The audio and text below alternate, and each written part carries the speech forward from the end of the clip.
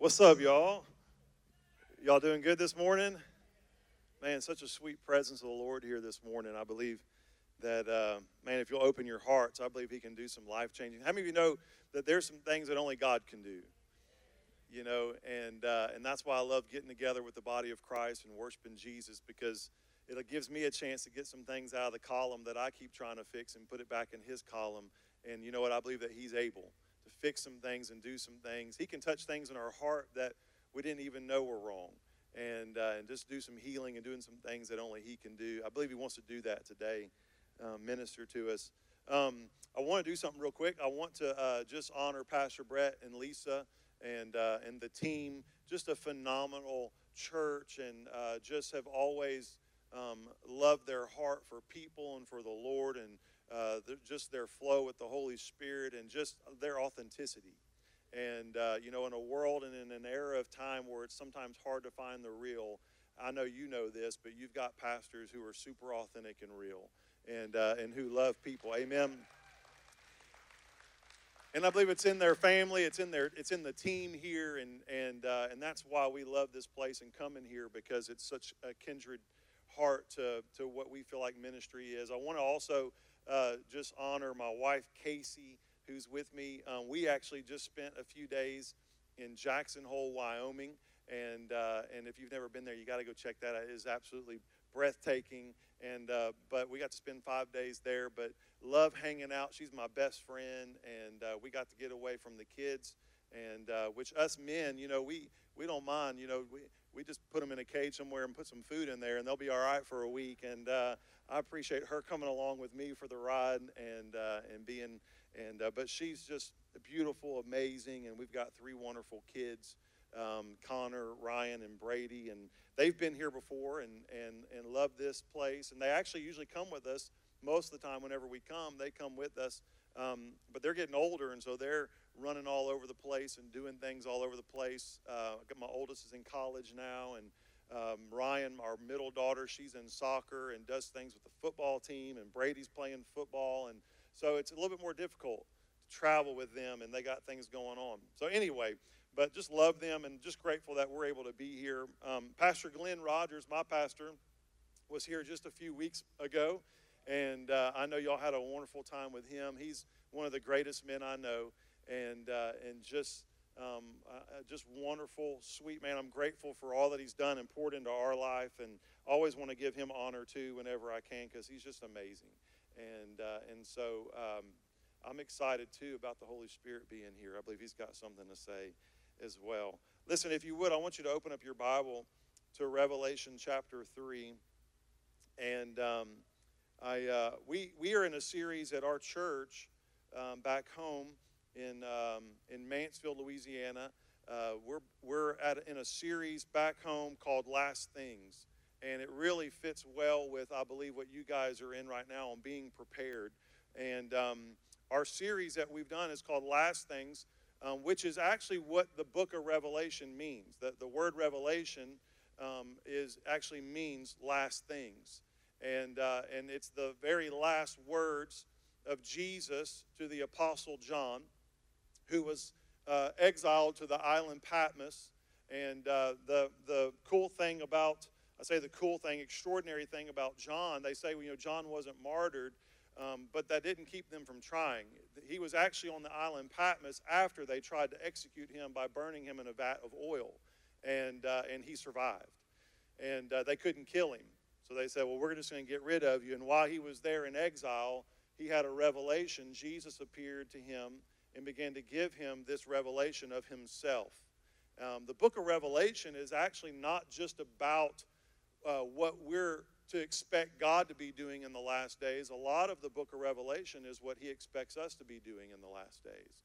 And particularly, as it opens, reveals Jesus Christ as our overcomer and all these wonderful illustrations and characteristics of Jesus, but then it gets into these 7 letters to the 7 churches. And so I want to dive into one of those today. So it's going to be a little incomplete as a whole, but I think there's some great things that we can get from this letter today. And then I want to encourage you, if you'd like to hear more of the series, you can go to our website or you can go to our Facebook page. We've got a whole teaching team that's been covering these 7 letters. They're actually finishing up today on the Church of Laodicea, and it's really been cool. I've never taught on all 7 churches before, and we've taught maybe a little bit as a whole, as a group, but I've never gone through and just dissected every church that they wrote a letter to, that Jesus was writing a letter to in these 7 cities. And so it's really extraordinary, and it'll help you pick up maybe some of the details I don't have time to cover today. But today, I want to teach a message today, or share a message called Dear Sardis. Dear Sardis. Sardis is one of the 7 churches that we find in Revelation 2 and 3. And how many of you know we live in a time right now where people are really questioning a lot of end times things? I mean, there's a lot of things that we are seeing amplify in our life and in our world right now that has people's attention. Whether you're a believer or not, it has the attention of humanity like no other time, especially in America, where we've experienced a really blessed couple hundred years where there hasn't been a whole lot of persecution, there hasn't been a whole lot of disruption in our faith and in our freedoms. And now all of a sudden we roll into 2020 and it's been a crazy year, and we're seeing things over the last probably decade where we've seen things begin to stir and begin to amplify. And now more than ever, we're seeing an amplification in the United States like we've never seen before of evil, of demonic activity, of an agenda that is now being exposed. And most people, if you've spent time in the church for very long, then you're aware of a lot of the things that are happening. I do want to caution us, though, that as we dive into eschatology and you dive into end times messages and you dive into trying to understand what's going on, we have to be careful that we don't filter everything through the American church's eyes, number one. You do know there's a church in China. There's a church in Iran, right? There's a church in Brazil. There's a church in Mexico. There's a church in the Congo of Africa who've been suffering for hundreds of years, if not thousands of years. Some of them have been under persecution and under communist rule, and there's been all kinds of crazy things happening to the body of Christ globally. We have to be really careful that just because now things have crept into our sphere or on our doorstep, that we don't all of a sudden amplify it and get worried and think that all of a sudden now it's time for the end to come. Can I get an amen? Because there's a church all over the world who's been experiencing things that we're just now maybe getting to taste a little bit. And then the other thing too is to remember that as we talk about last things and we talk about the end and we talk about things like that, that it's not meant to bring fear, but it's meant to bring hope and encouragement. Remember this, that Jesus' return is not about judgment, it's about his bride. I want to say that again. Sometimes when you read the book of Revelation or you read the book of Daniel or you read some of the last statements from the apostles and warning of last days, and you can read about the wrath of God or you can read about judgment on sin, you can read about all these things, and sometimes our attention goes to this great moment of history where Jesus wants to come back and crush everything that's not godly, and that's not the whole point at all. The whole point is Jesus is coming back for me and you. He's consumed with a love affair for his bride. Matter of fact, the very first letter to the to the church in Ephesus was a love letter. It was a letter to say, hey, you've lost your first love. It was a letter as if a husband was writing to his bride saying, you've turned on me. You're still doing everything right, but you don't have a love for me anymore. So his whole focus right now as he's looking down on his church globally is not one of wanting to punish or destroy. It's a love affair with his bride, and he's wanting to present this radiant, glorious bride to himself. So as we talk about being prepared, there is some things I think would be wise for us to heed and to hear. Matter of fact, the book of Revelation says that those that will listen, those that have ears to hear, if they'll hear what the Spirit of the Lord is saying, they'll be blessed. And that there's this preparation that we need to kind of embark on, I think, to make sure that we are preparing ourselves like a bride would prepare herself for that wedding day between her and her groomsmen, between her and her groom. I believe that we ought to be, as the church, preparing ourselves for his return. And I think that this message for the church in America, for all of us, is more needed right now than ever before. And it's not because I feel like Jesus is coming back tomorrow. He could. But it's because I feel like it's what the Spirit of the Lord is saying to the body of Christ globally is it's time to begin to turn our attention to. It's not an accident that our minds and hearts are gripped by what's going on. But we have to listen to what the Spirit of the Lord is saying in this time so that we respond correctly, so that we don't get in fear. If you're in fear today, then that may be a good indication that you or I, if we're in fear today, then we need to align and do some inventory and say, why am I so fearful of this? Am I right with the Lord? Do I have things in the right order in my life? Are my priorities right? Why am I so fearful about Jesus coming back? Because the church shouldn't be fearful. We should be joyful. Amen? I want to read Revelation 3. I'm going to get there real quick. Revelation 3. We're going to read 1 through 6, and then I'm just going to give you a couple of highlights. Not going to dissect this and get into a ton of things, but we want to just give a couple of highlights today. Revelation 3:1, it says, "And to the angel of the church in Sardis write." Now, when it says to the angel of the church of Sardis, what he's writing, all of the letters start with this statement, to the angel of. That angel is not a spiritual being. Most Bible scholars and people that write commentaries that are really smart, they believe that that angel is the pastor or the overseer of that church in that city. So when it says to the angel, it's saying, write this letter to the pastor or the overseer of this church. Okay?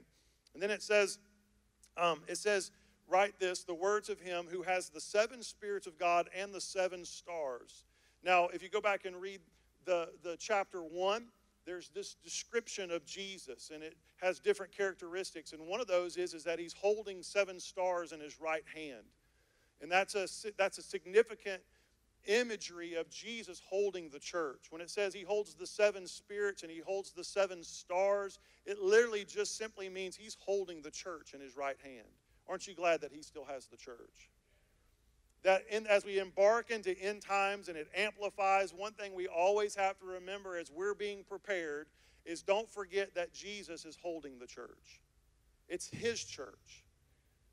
People have been trying to, listen, the enemy has been trying to kill the church and destroy the church for thousands of years, and it hasn't worked, and you know why? Because it's his church. And the Lord does not take lightly the persecution or the trials or the pressure or the things that are going on in our world, the things that are happening around us. Don't think that he's just playing chess. He is holding the church in his right hand, which also the right hand in the Bible represents authority.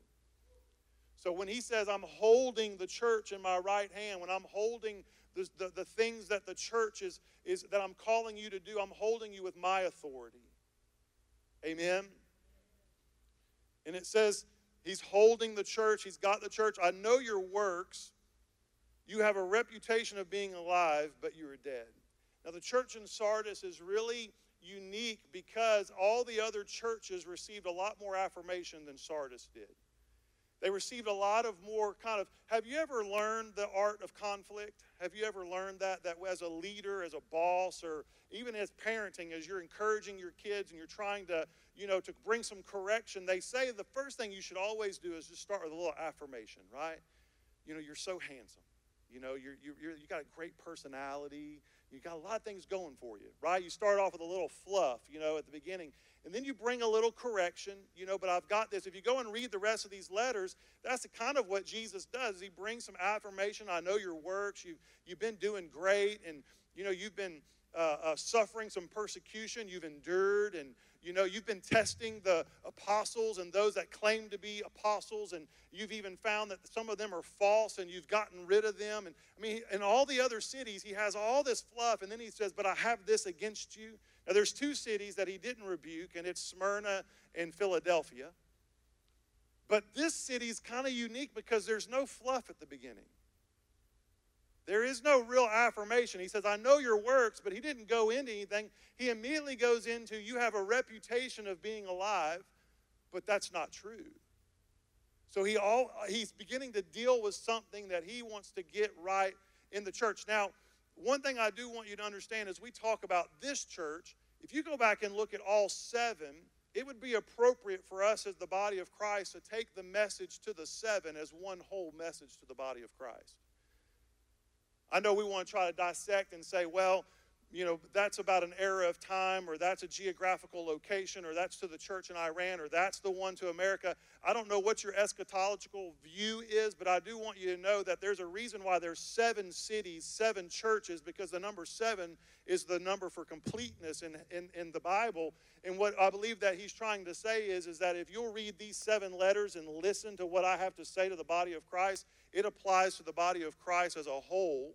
All over the world, we have to hear this and understand what the Spirit of God is saying. Amen? And so he's speaking to the church of Sardis, and he says, you know what? You have a reputation of being alive, but you're dead. And then he says, wake up and strengthen what remains and is about to die. For I have not found your works complete in the sight of my God. Remember then what you have received and heard, keep it and repent. If you will not wake up, I will come like a thief, and you will not know the hour I will come against you. Yet you will still have a few names in Sardis, people who have not soiled their garments, and they will walk with me in white, for they are worthy. The one who conquers will be clothed thus in white garments, and I will never blot his name out of the book of life. I will confess his name before my Father and before his angels. He who has an ear, let him hear what the Spirit says to the churches. To the churches. I want to give you a couple of things, if you're taking notes, that you can write down that I think will help you dissect this letter, and maybe some highlights of things that the Lord's wanting us to hear. The first thing is dear Sardis, you're religious, but you're not real. You're religious, but you're not real. Now, let me just say this, too, as a disclaimer. This is kind of a hard message. I know it is. It's not one that is easy to teach or say, because it can come across kind of heavy. And I just want you to know that there is some things that we need to hear as the body of Christ that aren't always fluffy and feel good, right? That we shouldn't always walk out of church thinking everything's okay, because the Holy Spirit wants to do some things in our life to correct some things. Amen? It's not my job to correct, and so I don't know you, and I don't know what's going on in your life, and I'm definitely not going to be condemning or try to be shameful in any way, but I do want us to lean in. If the Holy Spirit's dealing with something during this message, we need to hear. Amen? There's some things that we need to hear, not just want to hear. Matter of fact, Paul gave Timothy instruction. He said there's going to be a season of time in the last days that people are going to turn away from sound doctrine, and they're actually going to turn their ears to preachers who tickle their ear or say things that they want to hear. And he said, and so there was a warning even in the body of Christ. I believe that we see that not just, at one particular church or one person. Be careful. Don't be critical of preachers and people that you see, because you never know the whole story and what's going on. But there is a culture in church, especially westernized church, where we turn towards things that make us feel good. We shop for church. We shop around and want the best fit. And sometimes it doesn't always feel good to be in church, because when there's things that are out of line, the Holy Spirit's job is to come in and to let me know some things are off. Amen? And I need to respond to that. But that's not a bad thing. It's a great thing. That's actually God's mercy at work in our life to minister a word to us that would kind of wake me up a little bit and make me think for just a minute. Maybe some things are a little off, and I need to hear what the Holy Spirit is saying. So the very first thing that he says is he says you have an appearance of being alive, but you're dead. And that is simply religion. That's the word that we would understand in our kind of our camp or our world, we would understand that there's a difference between having religion and relationship. That religion is built on appearance, but relationship is built on authenticity. We live in a social media world where we're more concerned about our picture on Instagram than we are our actual character. We're more concerned of what people think about our image than what our image really is in our home. That same culture has crept into the body of Christ in Sardis, and he says, you have an appearance of being alive, but you're not alive at all. You're fooling everybody else around you. The whole city celebrates you, church, because you look like everything's great, but you're actually dead. So what Jesus is saying is it's possible to be a body in the body of Christ. You can even be a local assembly in the body of Christ, and you can appear to everyone else around you that everything is going great, but there's nothing authentic really happening on the inside. Matter of fact, as people come in, life never really changes. They just keep moving on in their own sin and their own trespasses and their own destruction because there's nothing really life-changing about this church. It only has an appearance of life, but it's actually dead. That is the antithesis of who Jesus is. Jesus is the resurrection and the life. He said in John 10:10, it's the thief that comes to steal, kill, and destroy, but I've come to give you life and life more abundantly. So this is the antithesis. This is the opposite of who Jesus is, and he's looking at his bride, at his church, and he's saying, you look like me on the outside, but on the inside, you're nothing like me.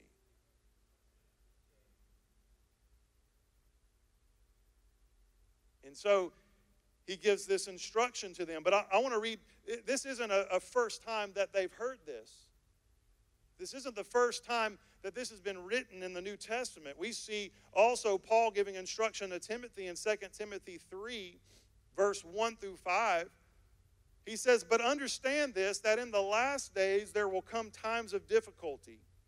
For people will be lovers of self, lovers of money, proud, arrogant, abusive, disobedient to their parents, ungrateful, unholy, heartless, unappeasable, slanderous, without self-control, brutal.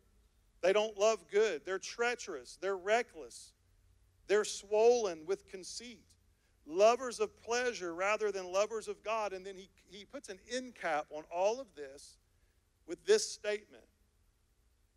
He says they will also have the appearance of godliness, but they'll deny its power.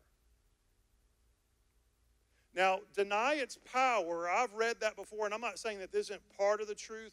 You know, we've tried to, in our charismatic world, sometimes we've read this scripture and said that we've called these people, the Baptists, or these are the Methodists, or these are the ones who they look like they're doing church, but there's no miracles. That's not exactly what this means. What this means is that anybody underneath the umbrella of Christianity that says that they have the appearance of Christianity, but deny the power means that nothing's changing on the inside.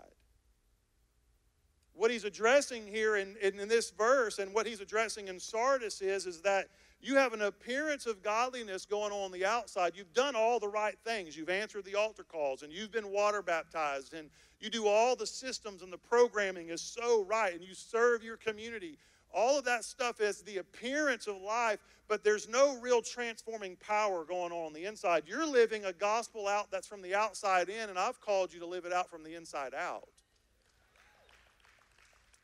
See, religion will make us focus more on performance, and we will cleanse our conscience by what we've done, not by who we are.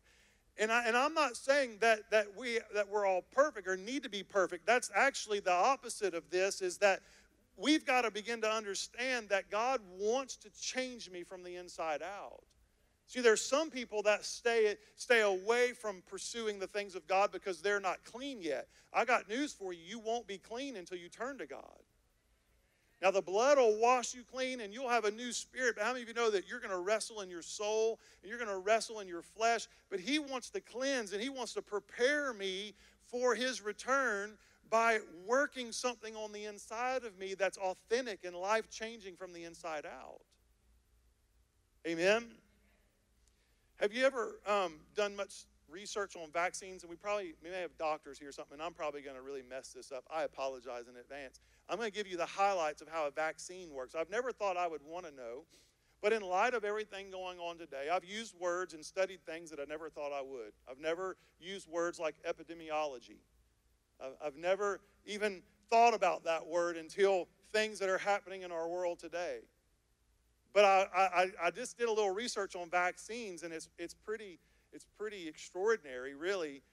A vaccine, and I know we may have people that are against vaccines and all that. Please, this isn't a political statement or anything. This is just an illustration, okay? But a vaccine, the way that a vaccine works is they take antigens or cells from the real virus, and then they either weaken them or they kill them, and then they put it into the vaccine, inject it into your body to trick your body into believing that it has the real virus, but it's not really the real virus. It's the weakened form or dead form of the virus. And then your body responds to that vaccine your immune system responds to fight off that. It's tricking your body into believing it's real.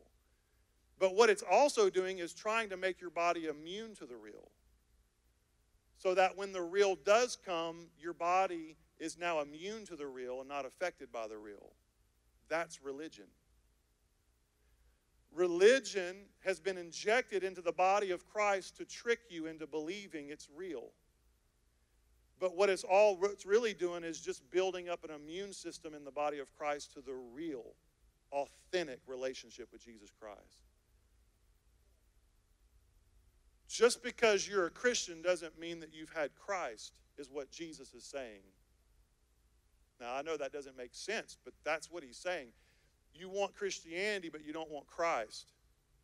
You want community. You want the community of religion, but you don't really want me.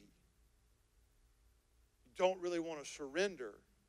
You don't really want real. You want the appearance of real. You like the idea of serving me, but you don't really want to serve me. And that's religion.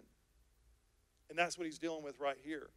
So he gives some instructions real quick. He gives some instructions to this church that I think can help us all. And this isn't just something that we find here again in Sardis. We actually see this throughout the New Testament as Jesus himself spoke about things, warning his disciples. Even before he left, he was warning his disciples about these days. Not just his disciples, but also me and you as we read through these pages and listen to these warnings. It's a warning for me and you. And the very first thing that he tells the church in Sardis is he tells them to wake up. Wake up. Now there's something interesting about the history of Sardis. Sardis has actually had been conquered twice in a period of 200 years. Both times they were conquered by the enemy, they were conquered because the guards were asleep. They had actually gotten so confident and so overwhelmingly confident in how their city was built, they thought it would be impossible for the enemy to come in. And so they began to get very casual in their protection on and walking the wall and their security details and all that entails. And they actually say that they actually were conquered because the guards went to sleep when they should have been watching. And the enemy was able to find secret passages into their city, and they waited for the guards to go to sleep. They had been waiting for this moment, for them just to get relaxed enough, overconfident in their own defense, that they would go to sleep so the enemy could come in. So this statement to Sardis from Jesus, they know what he's talking about. They know that when he says wake up, immediately their minds go to the fact that they were conquered before because of their guards not watching. And the Christians there understand immediately what Jesus is saying. Wake up. That means that we're under attack. I'm fearful for some of the church, and for some of us, I am a little fearful because we're going through life so confident in the sense of that because there's been no persecution, there's been no real spiritual maturity. Because there hasn't been much resistance in the body of Christ, there's a lot of immature Christians in the body of Christ, and we would rather sleep than pray. We would rather sleep than really be devoted. We would rather slumber spiritually than be at high alert. And the reason is because we hadn't really seen much effect from the enemy before, and we've been so secure and confident, and we've just kind of been relying on Pastor Brett and Pastor Lisa, and they're going to lead us, and the overseers, and they got it. Let them pray. I'm just going to kind of chill. They've got all of that we need, and we rely on everybody else to be devoted and passionate to Christ, but as believers, we've fallen asleep. Just kind of dozed off. I love a good snooze. I got a 9-minute snooze on my alarm. I love a good snooze. Like whenever I wake up in the mornings, I try to set it up for I have a good 3 snoozes. You know, so when I'm setting my alarm for the next morning, I like that snooze. I know it takes me a minute to kind of roll and stir. The problem is that I keep hitting snooze. Keep hitting snooze. Keep hitting snooze. Make you late for your appointment, and then you're stressed out and you're running around. Why? Because everything is a rush and I'm overwhelmed and I can't do this and I can't do that, all because I wouldn't wake up on time. You know, spiritually, it's the same thing happening in the body of Christ right now. Is we're sleeping and snoozing. We're just being lazy spiritually. You may be one of the hardest workers on your block, but spiritually you can still be asleep. You may be one of the most devoted people to your T-ball team and to everything else, and you may work harder on the PTO than any other mom, but all that's fine. But if I'm asleep spiritually, I'm not in good shape. We can have the appearance of doing great things, but really be asleep and dead on the inside. Amen? Listen to what Jesus says in Luke 21. He says, "But watch yourselves, lest your hearts be weighed down with dissipation and drunkenness and cares of this life, and that day come upon you suddenly like a trap." Does that sound really familiar to what he just said in Sardis? He said, "Wake up, lest I come upon you like a thief." I got news for you that the body of Christ is not supposed to experience that. People say, well, no one knows the day or the hour. I know that, but we do know the season. And he's given us warnings throughout the epistles, and Jesus himself has given us warnings, and now we hear a warning here. Listen, I don't want to come on you like a thief. That happens to people who are asleep. You're not supposed to be asleep. You're supposed to be aware and watching and expectant about my appearing. Whenever I come, you need to be seeing me. But what he's saying is that there's going to be some in the church that fall asleep and aren't even aware of his return. That it just comes suddenly. And he says, no, that's not the attitude that I want you to have. I want you to be awake. He says, for it will come upon all who dwell on the face of the whole earth, but stay awake at all times, praying that you may have strength to escape all these things that are going to take place and to stand before the Son of Man. Listen to what it says in 1 Thessalonians chapter 5, verse 6. It says, so then let us not sleep as others do, but let us keep awake and be sober. There's 2 main instructions that you're going to find in preparing the body of Christ for the return of Christ. You're going to hear it from the words of Paul. You're going to hear it from Peter. You're going to hear it from Jesus himself. And it's these 2 main instructions. Number 1, be awake. Number 2, be sober. 2 of the things that I feel like in our own church world, in my own life, that I have to wrestle against. When you're not persecuted, when you don't have resistance, when you don't have something that is coming against you spiritually, it is easier to A, be asleep, B, be drunk. Now, what does it mean to be drunk? To be drunk on the world. What it means is to be so drunk on worldly things that I'm not even sober enough to think spiritually. That I'm actually more consumed about this life than I am the life. That I'm so drunk on just the pleasures of this world. Matter of fact, I'm so aggravated and disappointed right now. We have a lot of believers who think you're being persecuted because you get quarantined in your house for 14 days with Netflix and donuts. That's not persecution. Right?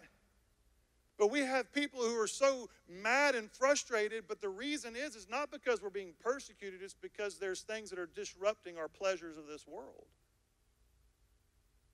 And he says, I need you to sober up. I need you to be awake. I need you to think clearly.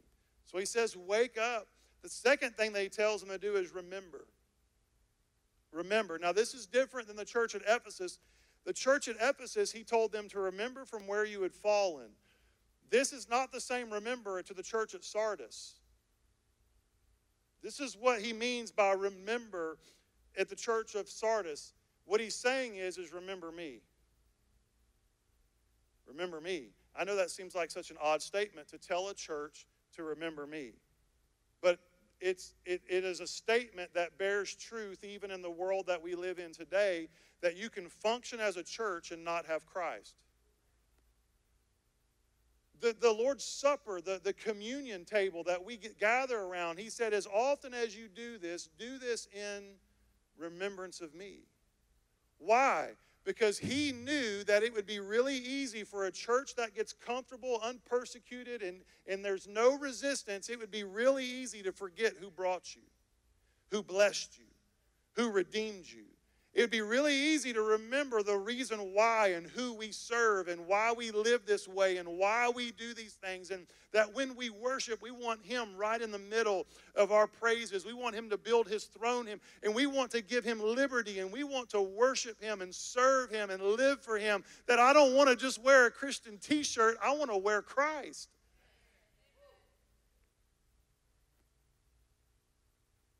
And I feel like this is a statement that he's speaking to the church at Sardis, but I personally believe, and I am one, I am an American believer. I am a part of I'm a pastoring a church in the United States of America, but I've been in ministry for about 26 years, and I can tell you that I have seen a lulling to sleep in the body of Christ. We don't want to pray. We don't really want to pursue and do things for the Lord. We would rather sleep and be drunk on the world and have an appearance of really giving Christ our life, but not really giving him our life. He says, remember. 2 Timothy 1:5 says, I am reminded of your sincere faith, which first lived in your grandmother Lois and in your mother Eunice, and I am persuaded now lives in you. For this reason, I remind you, he says, Timothy, remember to fan into flame the gift of God which is in you through the laying on of my hands. What is he telling Timothy? All these last days instructions. And he says, but also remember to fan into flame the gifts that I've put on the inside of you. That it's going to be real easy to rely on your own skills and on your own things. It's going to be real easy to rely on your finances and on all the investments you've made. It's going to be real easy to rely on all the information you've read and learned over the years in the Scripture. You're going to study and you're going to grow in knowledge and understanding, and it's going to be real easy to rely on all that stuff, but don't forget me in you. The last days church has got to be a Holy Spirit church that is relying on Christ working in them and leading them by the Holy Spirit. We've got to be a church who will not be so quick to rely on my own performance and on my own abilities. Listen, I love this worship team, but one of the greatest reasons why I love this worship team and the culture here is because they're not trying to do this in their own ability. They're relying on the Holy Spirit to show up and to minister to the people as they lead people into worship. But it's not that case in every church. We would rather have a performance, and we would rather have all these bells and whistles and have all these things, but why have all of that if he isn't here? And he says, remember, in Deuteronomy, when the Lord gives the law to the children of Israel, and he gives the blessings to the children of Israel and the cursing, and he's explaining all of these things that he wants them to do, one of the things he reminds them of over and over and over again is he says, I want you to teach what happened in Egypt to your children. And I want you to explain to them that I brought you out of Egypt, that you're here because I was there. But he says, be careful lest you forget me. Why does he say that? Because he knows it is our tendency, the further away that we get from a life-changing experience, to forget who changed our life. The further away that we get from World War II, the less we remember about the men and women who sacrificed for us. The further away that we get from the American Revolution, the further away we get and remember the history of our country. It's that way in everything. The further away we get from moments in time, it's easy as I get blessed and I'm prospering and I'm doing good, it's easy for me to forget the person who actually was responsible. And I know it seems crazy that we would forget Jesus, but we can. We can forget him right in the middle of it.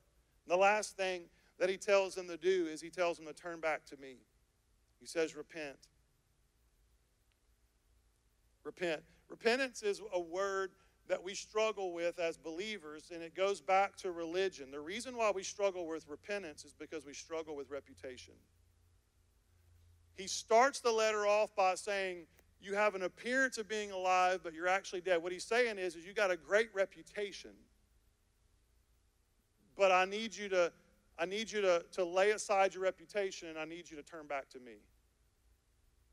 The reason why it's sometimes really hard and difficult for us is the longer that we've been serving, we should feel like we're further past a moment where we should have to repent.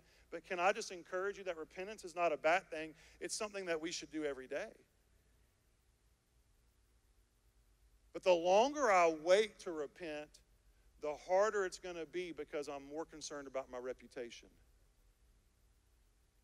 And he says the very thing that you're relying on is actually killing you.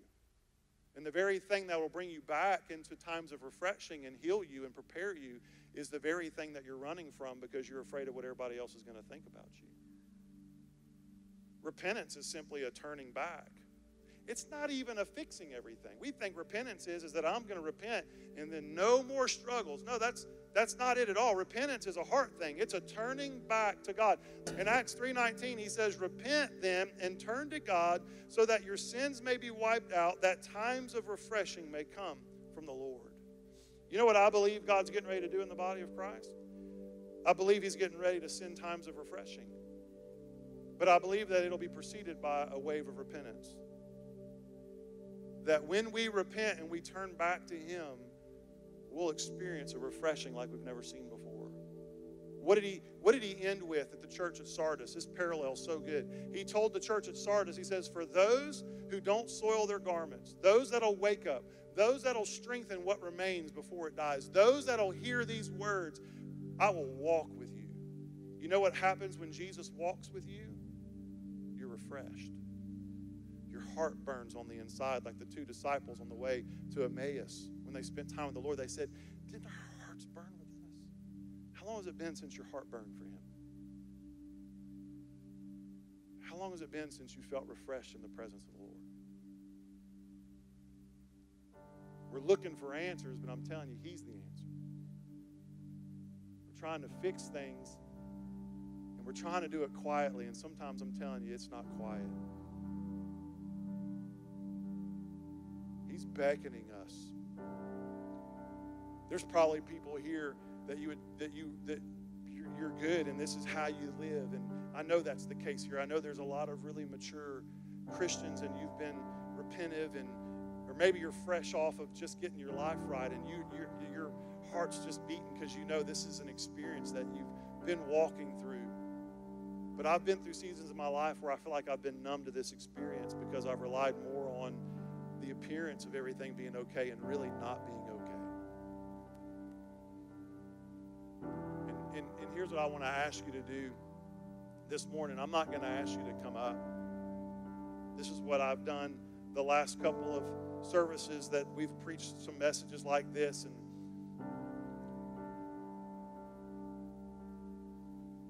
repentance is a heart thing. I want to ask you just to close your eyes for just a second.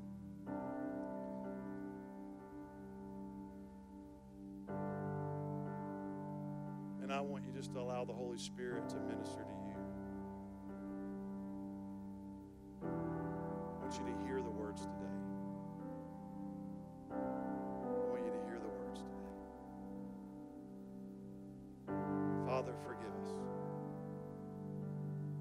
Lord, forgive me for, Lord, making this about anything else but you. Forgive me, Lord, for being more caught up in appearance or reputation. forgive me for being drunk on the world or asleep. Lord, I repent today. I turn my heart towards you. Lord, I don't know if I can, I know I can't fix this on my own. I know I need your help. James 4:8 says that if I'll draw near to you, you'll draw near to me. My hands will be cleansed, my heart will turn. So Lord, I don't know that I can fix everything, but I know you can. And so Lord, I turn to you today. I thank you for the blood of Jesus that washes me clean.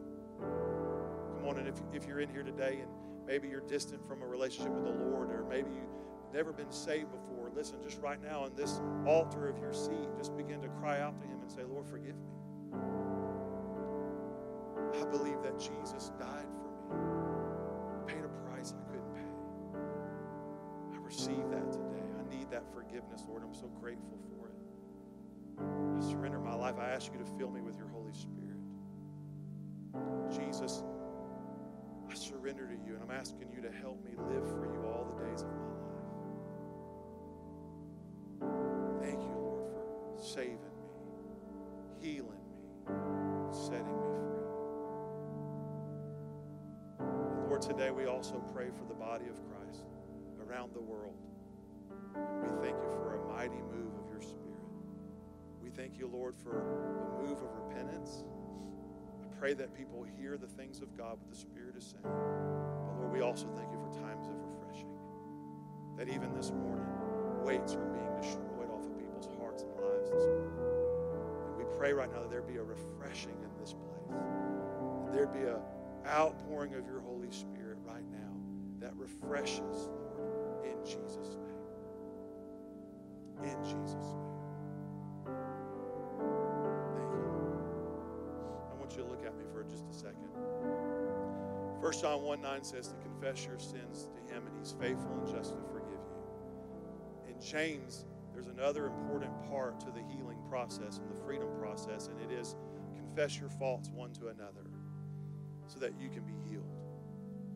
I want to encourage you, if you've made decisions today or if you've responded in your heart today, one of the worst things you can do is just take that back and hold that to yourself. The greatest thing you can do is grab one of these leaders, grab the pastor, grab one of these prayer warriors that are here and tell them, I made a decision today. I surrendered some things today. I had to repent today.